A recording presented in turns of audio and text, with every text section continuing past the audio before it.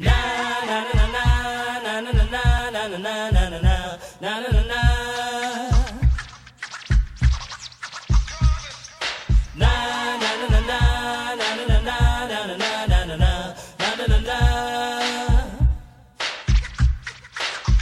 come the hot stepper. I'm the lyrical gangster. Big up the crew in the area. Still living like that. No, we don't die. Yes, we multiply. Anyone press will hear the fat lady sing. Act like you know Rico. I know what Bo. Welcome to Under the Hoodies. I am Bill Kegel, joined as always, your favorite and mine, Tony DeNicola. Tony, how's it going, buddy?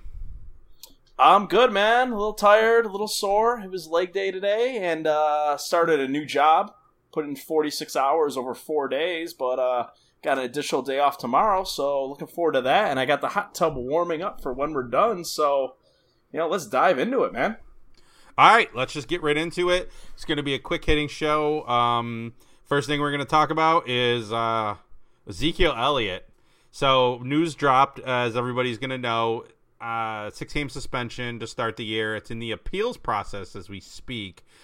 And a lot on of Friday, no less, too. Yeah. You always got to drop it last minute on a Friday afternoon, trying to sneak it past all the news sites. NFL news dump. I mean, I don't know how all this stuff would slip by us without the internet and whatnot, but yeah, I know, right? Yeah, we're just magically not going to see it with Twitter and Facebook and a million different apps that blow up our phones now. Because we all know that we all spend less time on our phones when we're not working on the weekend. So, but yeah, so it's in the appeals process right now. So basically what they're going to try to do is drag it out. They're going to try to have Zeke ready for the Giants game, but that doesn't look like it's going to happen. It actually looks like the appeal process is going to be done in time for week 1, which could be good news or bad for Zeke. There's a chance it's going to get actually lowered, considering some of the stuff that came out about what was in the NFL's investigation about the girl involved in the case planning to blackmail Zeke by releasing a sex tape as well.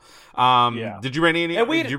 Go ahead. Well, sorry, I was going to say we'd heard about a little bit about this before when this initially came out a year ago. That she was trying to blackmail him and things didn't actually happen, and there were some text messages.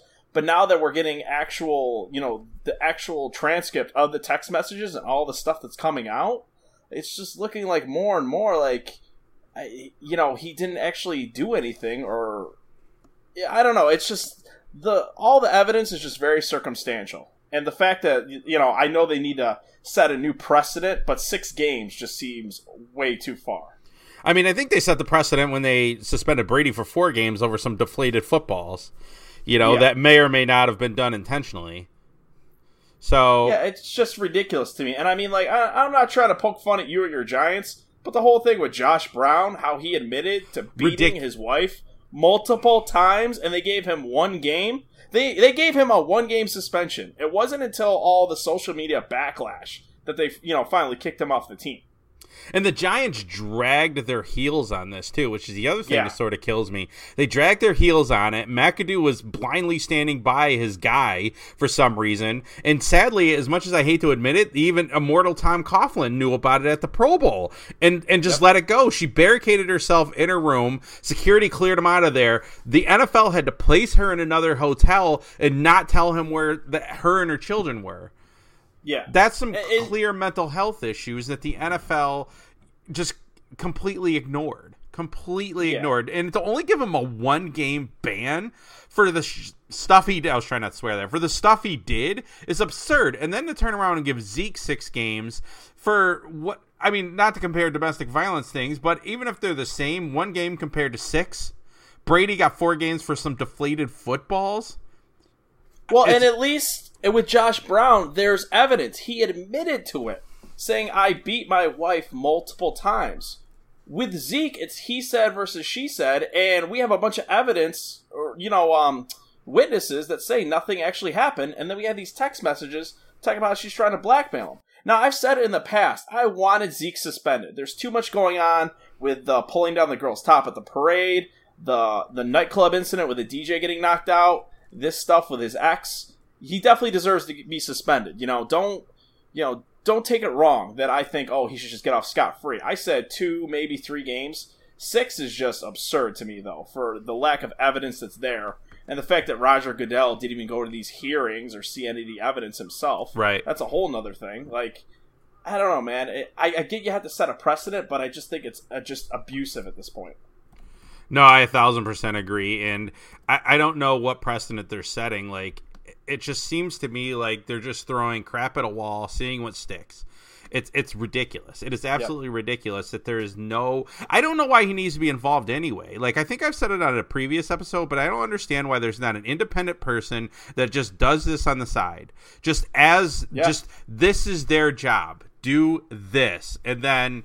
But it just doesn't make any sense to me. Absolutely does not make any sense. And it'd be so smart for Goodell, too, because it would take a lot of the heat off of him if you have a third-party independent person doing it.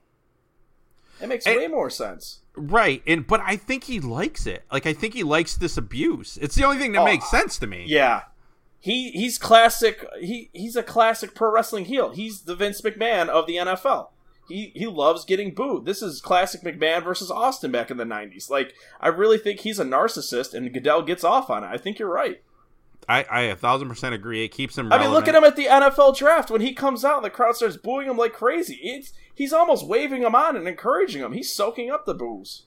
David Stern was like that too, but I always thought it was, for some reason, it's less funny when Goodell does it than it was when Stern did it. I think it's because the fans, he was kind of in on the joke. Yeah. Goodell just seems like an awful person. It's sort of a weird segue here, but I actually like what the NBA commissioner Adam Silver's doing. He's embracing gambling. They're tweaking the schedule. I mean, he seems to be more player friendly. And if you think about it, there's this narrative out there is like, it doesn't matter what the players want. It doesn't matter what the players want. Okay, because we all want to see a bunch of white billionaires just meet in a conference room. Like, that's the thing that kills me, is that the players should be absolutely the things that matter. That is your base of the building that you're in charge of, Goodell. The players matter more than you. Without the players, you have nothing.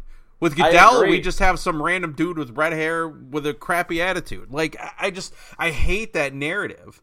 And did you see we're looking at a lockout in 2021? I was just going to bring that up, how DeMaurice Smith, the head of the NFL Players Association, talked about that today. I might have said it in a previous podcast. Like, with all these crazy, exorbitant guaranteed contracts that are coming out in the NBA, NFL players are looking at that. I believe Richard Sherman's even made a point of it in interviews. Like, look at all this guaranteed money that they're getting, and look at how we're killing our bodies. All these, these worries about, head trauma, CTE, concussions, guys retiring early because of it. Like, is the juice worth the squeeze? Like, they need to get more of that pie. They need to get a bigger share of the pie. The NFL is the biggest sport in America. It's a multi-billion-dollar corporation.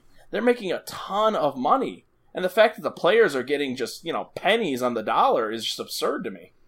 Yeah, 1,000% agreed. And the thing that also kills me is the lack of guaranteed contracts in the NFL. I mean, unless you're a quarterback, you're not really getting paid. Unless you're like a quarterback or a special edge rusher, like Von Miller, J.J. Watt, even Marcel Darius, somebody like that, like those are the guys that are getting paid outside of quarterback. It's not, what about think about a guy. All right, here's a good example. Think about a guy like Justin Forsett. All right, Justin Forsett was in the NFL for about 9 years, good, not great player, but I mean, his average salary is probably like $1.2 million over the course. And I'm just guessing. I don't have the numbers in front of me, but I'm just guessing, right? A good player, good enough to stay in the league for 9 years. And the equivalent to him in the NBA is probably, I'm not exaggerating, probably making somewhere between, I don't know, Phil Rivers and Andrew Luck. Like that's the equivalent, and that's absurd. That is absolutely absurd. Alan Crabb is a reserved guard for I think he's a small forward. Now I'm thinking about it. I think he's a 3 for the Portland Trailblazers, and he's making what Eli makes. Like, that's absurd. Yeah. When you've got backup centers in the NBA making like $12 million a year, it's so they ridiculous. Can average 4.2 points and 2.2 rebounds per game, like, it's absurd. And it's not absurd from the fact that NBA players are getting that money. They negotiated that money. They have the strongest players union. They have the strongest players union in all of the major professional American sports. But it is unfair for the NFL players. Like, you think about another guy like Darryl Smith. Darryl Smith played in the NFL for like 12 years. He was an above average player for the entire decade plus he was in the league. I mean, he probably walks out with $40 million. And that's great for that 12 years. It's absolutely great. But I mean, who's taking care of him when he's 50 and he's suffering from CTE? I mean, you think of what's his name, Duerson there, who killed himself. You think about guys in your neck of the woods, the WWE, Chris Benoit. You think of somebody like that. I mean, if you just even hear story, and this is speaking to the, I guess, just the larger picture of brain trauma, and just as examples of guys that experience brain trauma, like these average to above average NFL players that don't make a lot of money but stay in the league for a long time. A lot of money in comparison to NBA and MLB players, but it's a little kind of it's I don't want to say it's unfair because it's capitalism at its finest, but I think the players are 100% justified in their inevitable strike in 2021 and to negotiate higher guarantees in their contracts. This incentive-based crap is it's so lopsided. It's almost in the best interest of I guess I was going to say the owner of the Packers, but they don't have an owner, a specific owner. But it's in the best interest of somebody like Steve Bisciotti, the guy that owns the Baltimore Ravens, for Joe Flacco to just get a career-ending injury because he could just pay him out. They won't count against his cap, and he makes more money in the long run. It's ridiculous. Yeah, it's absurd. Like, I mean, a guy like Alex Smith, he's got 2 more years left on his deal, and the Chiefs can cut him and save $17 million next year and just wipe their hands clean of it. Like, it's absurd to me. The amount of money that's coming in the NFL with their TV deals, CBS pays $1.1 billion, Fox pays $1.1 billion, ESPN for Monday Night Football, and one crappy playoff game, and call a spade a spade. It's the crappiest playoff game. It's always the Saturday at 4 o'clock. They pay $950 million. Like, ESPN is laying people off. Don't tell me there's no money to spread to the players. Like, don't give me that. Like, the money is there. Give them a bigger piece of the pie. Right. I will not blame them one bit if they strike in 2021. I hope it happens. They may have to sit an entire year to get what they want, but I won't blame them one bit. It's going to suck for us, but it is going to be great for them going forward. And ultimately, we got to look at it. Stop looking at it from I'm a sports fan and they need to play. This is what they need to do. No. Yeah. They're human beings. It's what the market dictates. Right. They're human beings with lives and families, and they have to start thinking about what they're good at, the same way like an arc welder would be. It's like, you wear protective gear. I'm going somewhere with this, I promise. But you think about somebody like that, or somebody that changes a light bulb on a bridge. All right, that's a super dangerous job, and they make a lot of money for it. But if you're, you're changing a light bulb on top of a radio tower on the top of a bridge, that's a really difficult job. There's inherent risk at that, but that's your job. And that's how you got to look at NFL players. That is their job. That is what they're put on earth to do, and they deserve to be paid accordingly. It's what the market dictates. I hate this argument. Oh, they should be happy they're making $850,000. I would argue that NFL players, by and large, are underpaid, just because of what they put their bodies through, and just because how insanely, incredibly impossible it is to get that job. That job is impossible to get. And with the revenue the NFL generates, and also considering it's a non-for-profit organization, they get tax cuts for it. Which is hilarious. Yeah. I mean, come on. I mean, the money is there. Yeah. It's enough of these owners, these rich white billionaires, getting greedy off the backs of these players. Like, it's time to play the guys who really matter, the guys that are on the front line. All right, what NFL owner generates their actual revenue, like what they basically put in their wallets from their team? It's like Jerry Jones. Yeah. I mean, all of them are billionaires before they bought the team. Maybe Robert Kraft. Yeah, they're all billionaires before they bought the team, but I think a lot of I wonder how much of that's their main focus, their main job. I know, like somebody like Jimmy Haslam isn't. He's still running a big company. Paul Allen from the Seahawks, he retired or left Microsoft, but he's got a cool $33 billion in the bank. Like, he's, $33 billion. I don't even understand how to comprehend that amount of money. That is insane. Yeah, it's $1 million for you or I would be too much. Yes. $1 billion? $33 billion with a B? Are you kidding me? That's nuts. And they need tax breaks. Like, come on. Well, all right, without diving too deep into this pool, but I understand why they get tax breaks, billionaires, especially owners of major corporations, because they heavily employ a lot of people, and the less money they're paying in taxes, the theory is the less money they're paying in taxes themselves means the more money they can put into their business and the more people they can hire, who in turn you're talking pay more in trickle-down taxes. economics, which has been proven to not truly work. I think it works somewhat. But I don't. I disagree, but that's for another time. You and we work with a coworker who used to complain about this, and you asked him, it's like, well, explain trickle-down economics. And all you saw was veins just popping out of his giant arms, and he was like, well, I gotta go. And he stormed away by walking on his knuckles out to his truck. Yeah, you mean Mason the Meathead, yeah. We don't name names here. I can... That's fine. No, I could call him that because I may be a meathead, but at least I'll watch some documentaries on economics and Walmart and how it ruins the economy. I'll do a little bit of research. Oh, that was such a horrifying documentary. All right. Yeah. So, all right. I just want to remind everybody you are listening to Under the Hoodies. That's Tony DeNicola. I'm Bill Kegel. Follow him at TonyQs44. Me at Bill K. Eagle. And the show at Under the Hoodies and Under the Hoodies podcast on Facebook. And follow me on Instagram. So see if you want to see pictures of adorable toddler who's been a...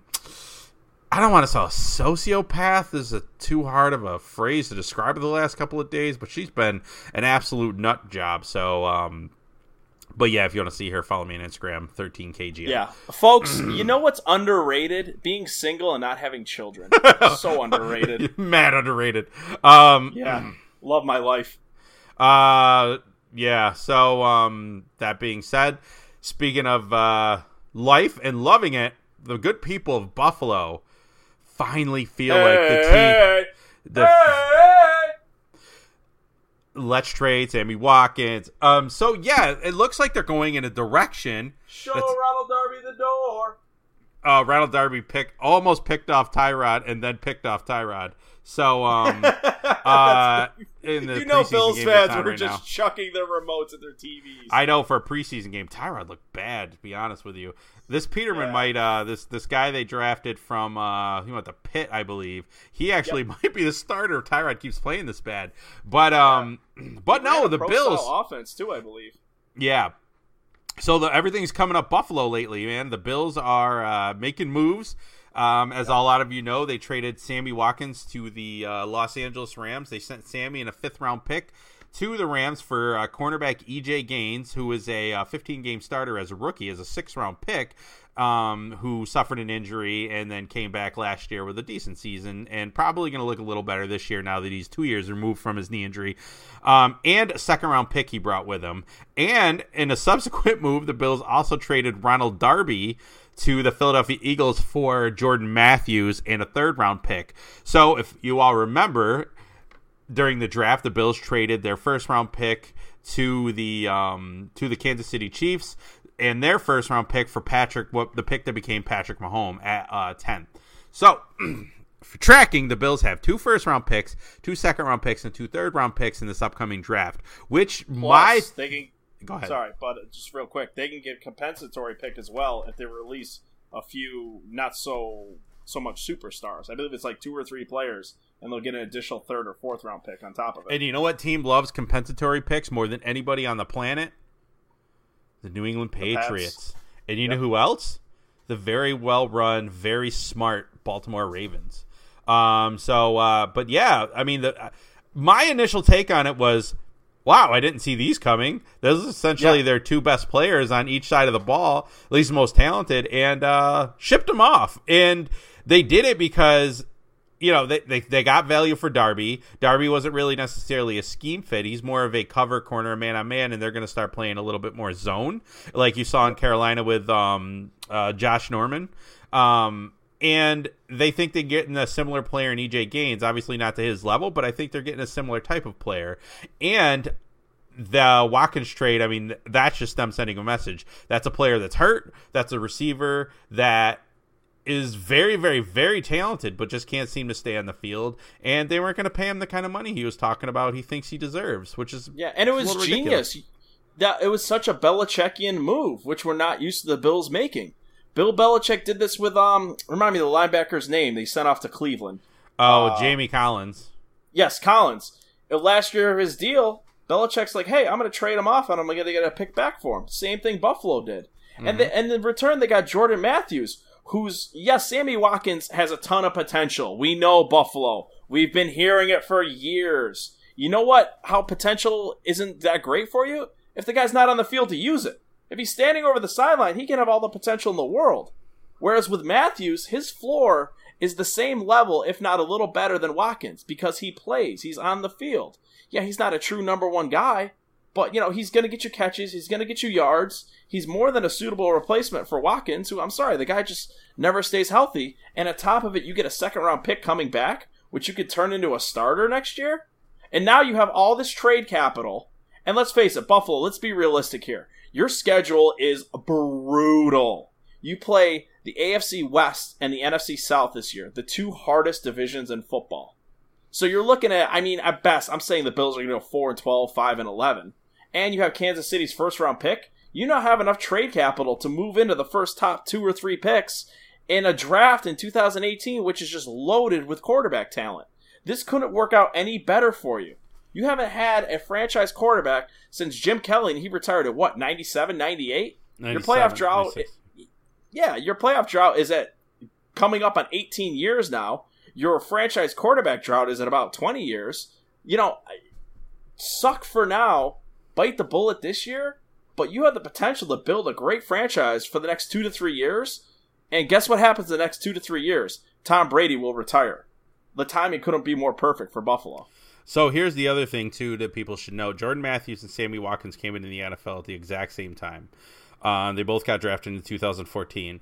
Over that time, Jordan Matthews has 225 receptions, 2,600 yards, 11.9 yards a catch, and 19 touchdowns. Sammy Watkins has 153 catches, 2,459 yards, 16 yards a catch, and 17 touchdowns. Jordan Matthews has been the more productive player because he's been on the field. Which, say what you want about potential, say what you want about floors and ceilings, but all I know is that Sammy Watkins, for the better part of last year, had the same amount of catches and receiving yards as you and I. So, what do you want? So, I want the guy on the field. Absolutely, every time. That being said... go ahead. No, I was just going to say, I know it hurts Buffalo. I know, you've been so bad for so many years missing the playoffs, but just... you have to see the light at the end of the tunnel. This happened with the Colts and Andrew Luck. They went 1-15. Oh, I'm sorry, Peyton Manning and the Colts. They went 1-15. Peyton Manning was hurt. They drafted Andrew Luck. The Cowboys, we bite the bullet. We have a 4-12 year. Kellen Moore is our starting quarterback when Romo went out. We drafted Ezekiel Elliott. This Buffalo, this is set up perfectly for you. And like I said, they play the 2 toughest divisions. Their schedule is brutal. New England, let's be honest, they always run away with this division, even more so this year. Did you know that the Patriots are 53-8 since 2003 in December? They've won the division every year since that time, except 2008 when Brady was out with an injury and they started Castle. Hold on. Let me give you a quick factoid about that 2008 season. The Patriots didn't have a down year in 2008. They went 11-5. No. The Dolphins went 11-5. The Dolphins won the tiebreaker, and the Patriots were the first 11-5 team, I think, in NFL history not to make the playoffs. Yeah. But 53-8 in December. Guess who the Bills play twice in December this year? The New England Patriots. But there's hope, though, because... Oh, go ahead. Finish your thought. No. There is hope because I think they're trending in the right direction, and the Patriots don't win the Super Bowl every year. So that's the other thing. Yeah. I think I'm saying, if you look at the Bills' schedule, this year was a wash anyways before you traded Watkins and Darby. 53-8 since 2013. So in 14 seasons, they've lost 8 games in December. Also, the Patriots are 61-17 versus the AFC East since 2002 for a win percentage of .782. So they play their best football in December, and on top of it, they play their best football against the AFC East. Well, why are you trashing the Bills? This wasn't supposed to be a Bills trash. We know how much better the Patriots are. I'm not trying to trash them. I'm just saying, dude, just face the facts. Face reality. The Patriots, 4 of their last 5 games in December are against AFC East teams. They're going to run away with this division. So if there's a perfect year for the Bills to just tank it, this is it. Oh, okay. Future, man. I see what point you're going for now. I'm sorry, I'm dumb. This is what you were establishing. Yeah. Sorry, buddy. But no, all right, what I'm saying. But yeah, you got to play Atlanta, Oakland, San Diego, Kansas City, Denver, New Orleans, Tampa Bay, Carolina. Yo, there's not one bad team you just listed. You did not list a single bad team in that. No. That's all good teams. Every team in the AFC West and the NFC South, you can make an argument. Every team in those divisions can win that division. Yeah. They're that stacked. Yeah. Like, I don't think any of those teams will finish worse than 7-9, maybe 8-8. That's your schedule. So that's 8 games right there, plus 2 against the Patriots. That's 10 games on your schedule against just playoff potential teams. So, okay, here's my thing. Are the Bills the second or third best team in the division? Oof. Well, the Jets are just flat out garbage. So that's why I said second or third. They're not the worst. No team's the I gotta put Miami second. I think Miami. I mean, they're a playoff team. They have a great roster. I mean, Jay Cutler, man. I know that's a huge question mark, but they always got Matt Moore as a backup too, and he's more than serviceable as a starter. So I gotta give it to Miami. I think the Bills are third. Oh my God, Matt Moore got rocked so hard in that Steelers playoff game last year. Yeah. Who hit him? It wasn't Bud Dupree. I feel like it was somebody else, but he got rocked. That was crazy. Yeah. He got knocked the F out. But Matt Moore is a G, though, because he took that hit. I mean, granted, he was out for the rest of the game, if I remember correctly. But even still, man, I like Matt Moore. I feel bad for him. He's never got a fair shake. Like, if you're ranking, he's probably the best backup in the NFL right now. Oh, well, yeah. Garoppolo maybe, but I think Matt Moore would definitely make an argument for it, and I think Matt Moore would start for a lot of teams. Matt Moore's got more experience. I think Matt Moore would start for a lot of teams, though. I feel bad for I liked Matt him Moore. in Carolina. Yeah. I liked him in Miami last year. Yeah. All right, so real quick, I just want to touch on this, too. If any of you haven't been watching Hard Knocks, do yourselves a favor. Just get a month subscription to HBO Go. And watch it, because I'm telling you, this Tampa team, I've watched every episode. Sign on. Excuse me, sorry.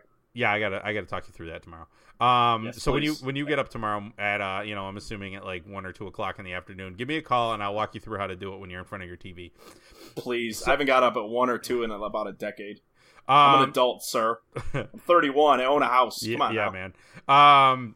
But yeah. So, Jameis Winston. I know. I'm sorry, my throat. Jameis Winston comes off. Before I started watching this, I'm like, God, he seems kind of like a douche. Like, I'm not sure I'm a big Jameis fan. Dude, I effing love this guy. For one, he's a great leader. Goes up to everybody. Hey, I'm behind you. Have a good game. Hey, behind you. Have a good game. This isn't even just a 53-man roster. This is like before the first preseason game roster. It's 90 people. Every single guy he went up to. So I like that a lot. It seems so minor, but it's huge for your leader of the franchise. I'll tell you an even better story. The people that watch it know this moment. So he's on the sideline. And it's they're showing him their backup quarterback who's competing with Ryan Fitzpatrick, this backup guy named Ryan Griffin, who's been their backup for the last 2 years. He gets hurt with a shoulder injury. So on the bench, there's 2 linemen, and they're just talking and laughing or whatever. And Jameis goes up to him and he goes, "Hey, your quarterback got hurt out there, but y'all having fun. That's fine. Keep having fun." And then gives him the death stare. And I'm like, that made me fall in love with Jameis so much, because that right there is like, that's a dude potentially trying to take Jameis's job. He's not going to, but that's a dude taking Jameis's job. And he's like, all right, you guys are joking around, but one of your teammates got hurt. One of your brothers got hurt. Like, you want to not joke around in this moment right now? And it was just such a aware sort of, kind of like, hey, I'm looking out for my guy and you should be too moment that I just absolutely loved from him.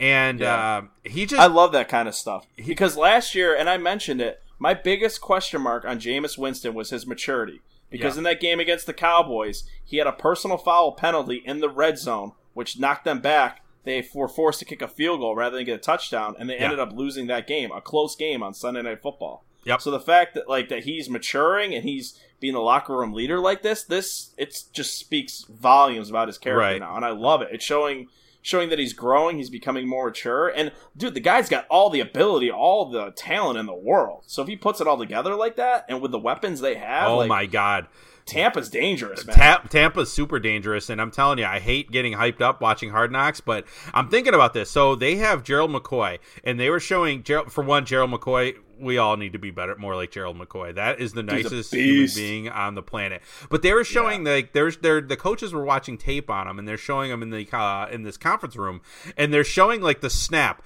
The ball moves 2 inches. Gerald McCoy is past the tackle and guard and in the damn backfield. He got through the line so fast, got off the ball so fast that he actually knocked Jameis over and like apologized to him after. He was like, "Sorry, bro, sorry," because he got through the line so fast. That guy is an absolute freak. They have studs on every level of their defense too. I mean, their secondary is pretty good. Who's the dude? Brent Grimes, obviously really good player. Been good forever. It seems like, even when he was back in Atlanta.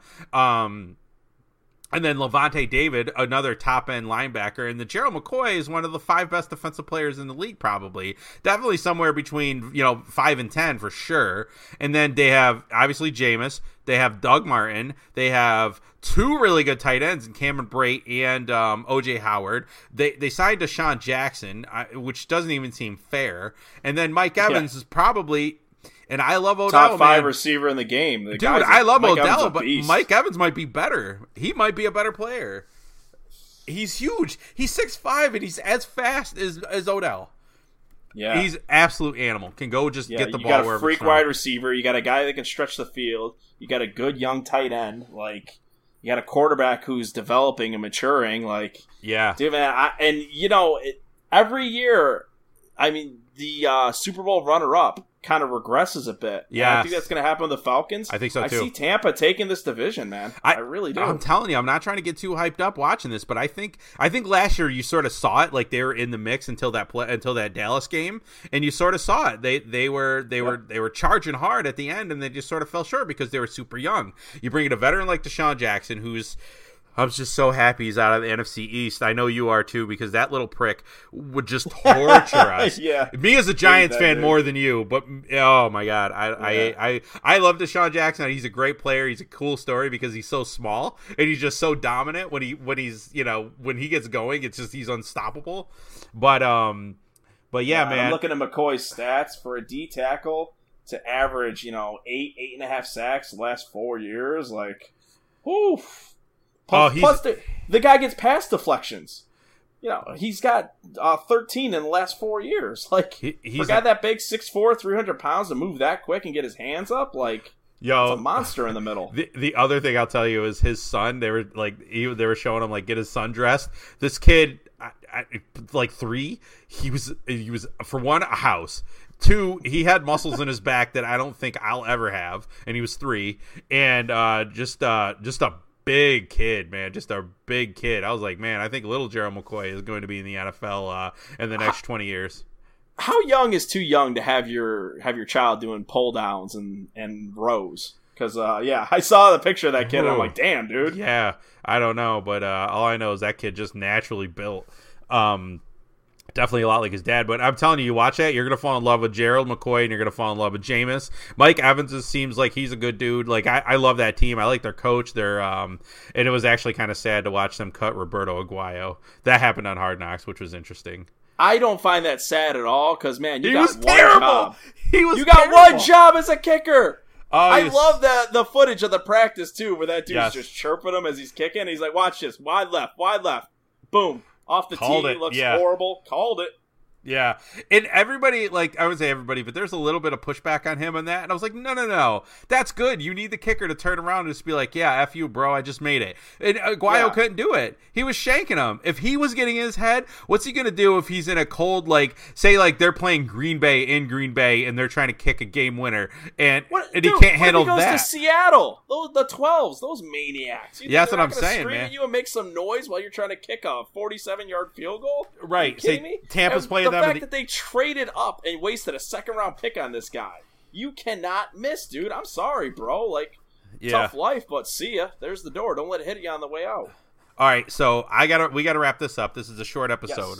Yes. But real quick, I have a question for you, and just want to get your thoughts on this because I want to talk. I have an opinion, and I get a little bit of pushback on this. So Sebastian Janikowski was a late first round pick in 2000, and he's still on the Raiders 17 years later as a kicker. Was that a good or bad pick? I'd say it's good if you take into account how bad the Raiders were at drafting back in the day. Yeah, I mean they are the ones who took Jamarcus Russell because he. That's an interesting 70 yards through an upright on one knee because that happens so often in an NFL game. I love how teams fall in love with these stupid intangibles, but yeah, I think it's a good pick for them. That's interesting. I didn't think about it from that perspective. It's reaching a bit, yeah. But it is reaching in how bad they drafted. So drafting a kicker in the first round wasn't out of the question. But if you look at longevity, how many first round picks get 17 years out of them? And he doesn't look like he's stopping anytime soon. He might get 20 years out of a first round pick. The Polish Hammer, man. The more cheeseburgers he eats, the better he is. Progressively getting fatter. My buddy, I got to give him a shout out. My buddy Tommy, who's a diehard Raiders fan, absolutely loves Janikowski. It's like basically you took your fat uncle out of the backyard barbecue, put him in a helmet and a jersey, like, hey, go kick footballs, and he just drills 50-yarders consistently. Is it just me, or does Janikowski's uniform seem like it's from the 80s?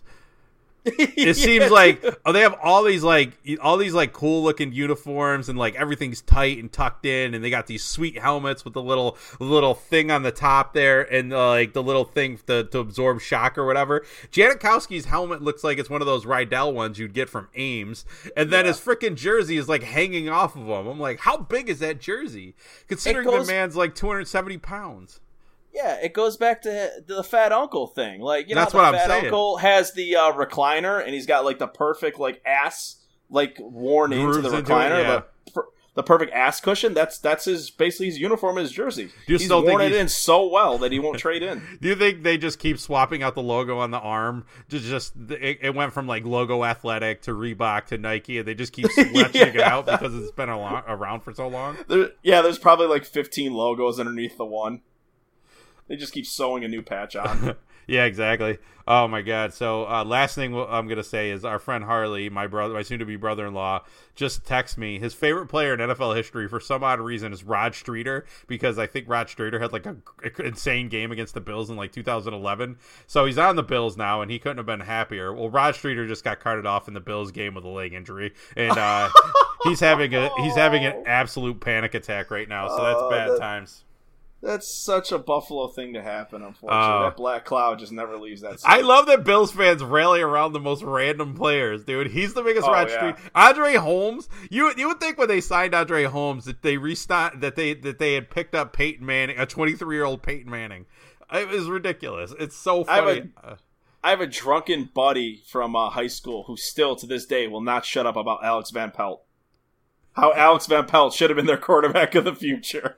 Oh, my God. My buddy Brian does that with Dante Green from Syracuse. Bro, he would have been a lockdown defender in the NBA. Oh, screw Dante Green. He was garbage. He was garbage. Shot like 35% behind the three-point line. Screw him. Lasted 1 year. What a waste. Yeah. All right, buddy. That's it for me. You got anything before we go? Yeah, real quick, I wanted to pimp it out. I will be doing a special wrestling edition of Under the Hoodies podcast tomorrow night on Friday with my neighbor Pete. I'd invite Bill to come, but not only is he busy, but Billy Boy just doesn't know enough about wrestling. And much like how if he does a movie-only podcast, it'll probably just be him and another co-host. But no, it'll just be me talking about how White Men Can't Jump should have won the Oscar in 92. Yeah. But, look forward to it tomorrow. We're recording Friday. It should be up late Friday night, Saturday morning. If you're a wrestling fan, we're going to be previewing the huge weekend that's coming up. NXT TakeOver Saturday night. WWE SummerSlam, which is now a 6-hour show Sunday night. So we're going to go through the entire card, give our predictions, and we'll just see how it goes. Nice. All right. That's Tony DeNicola.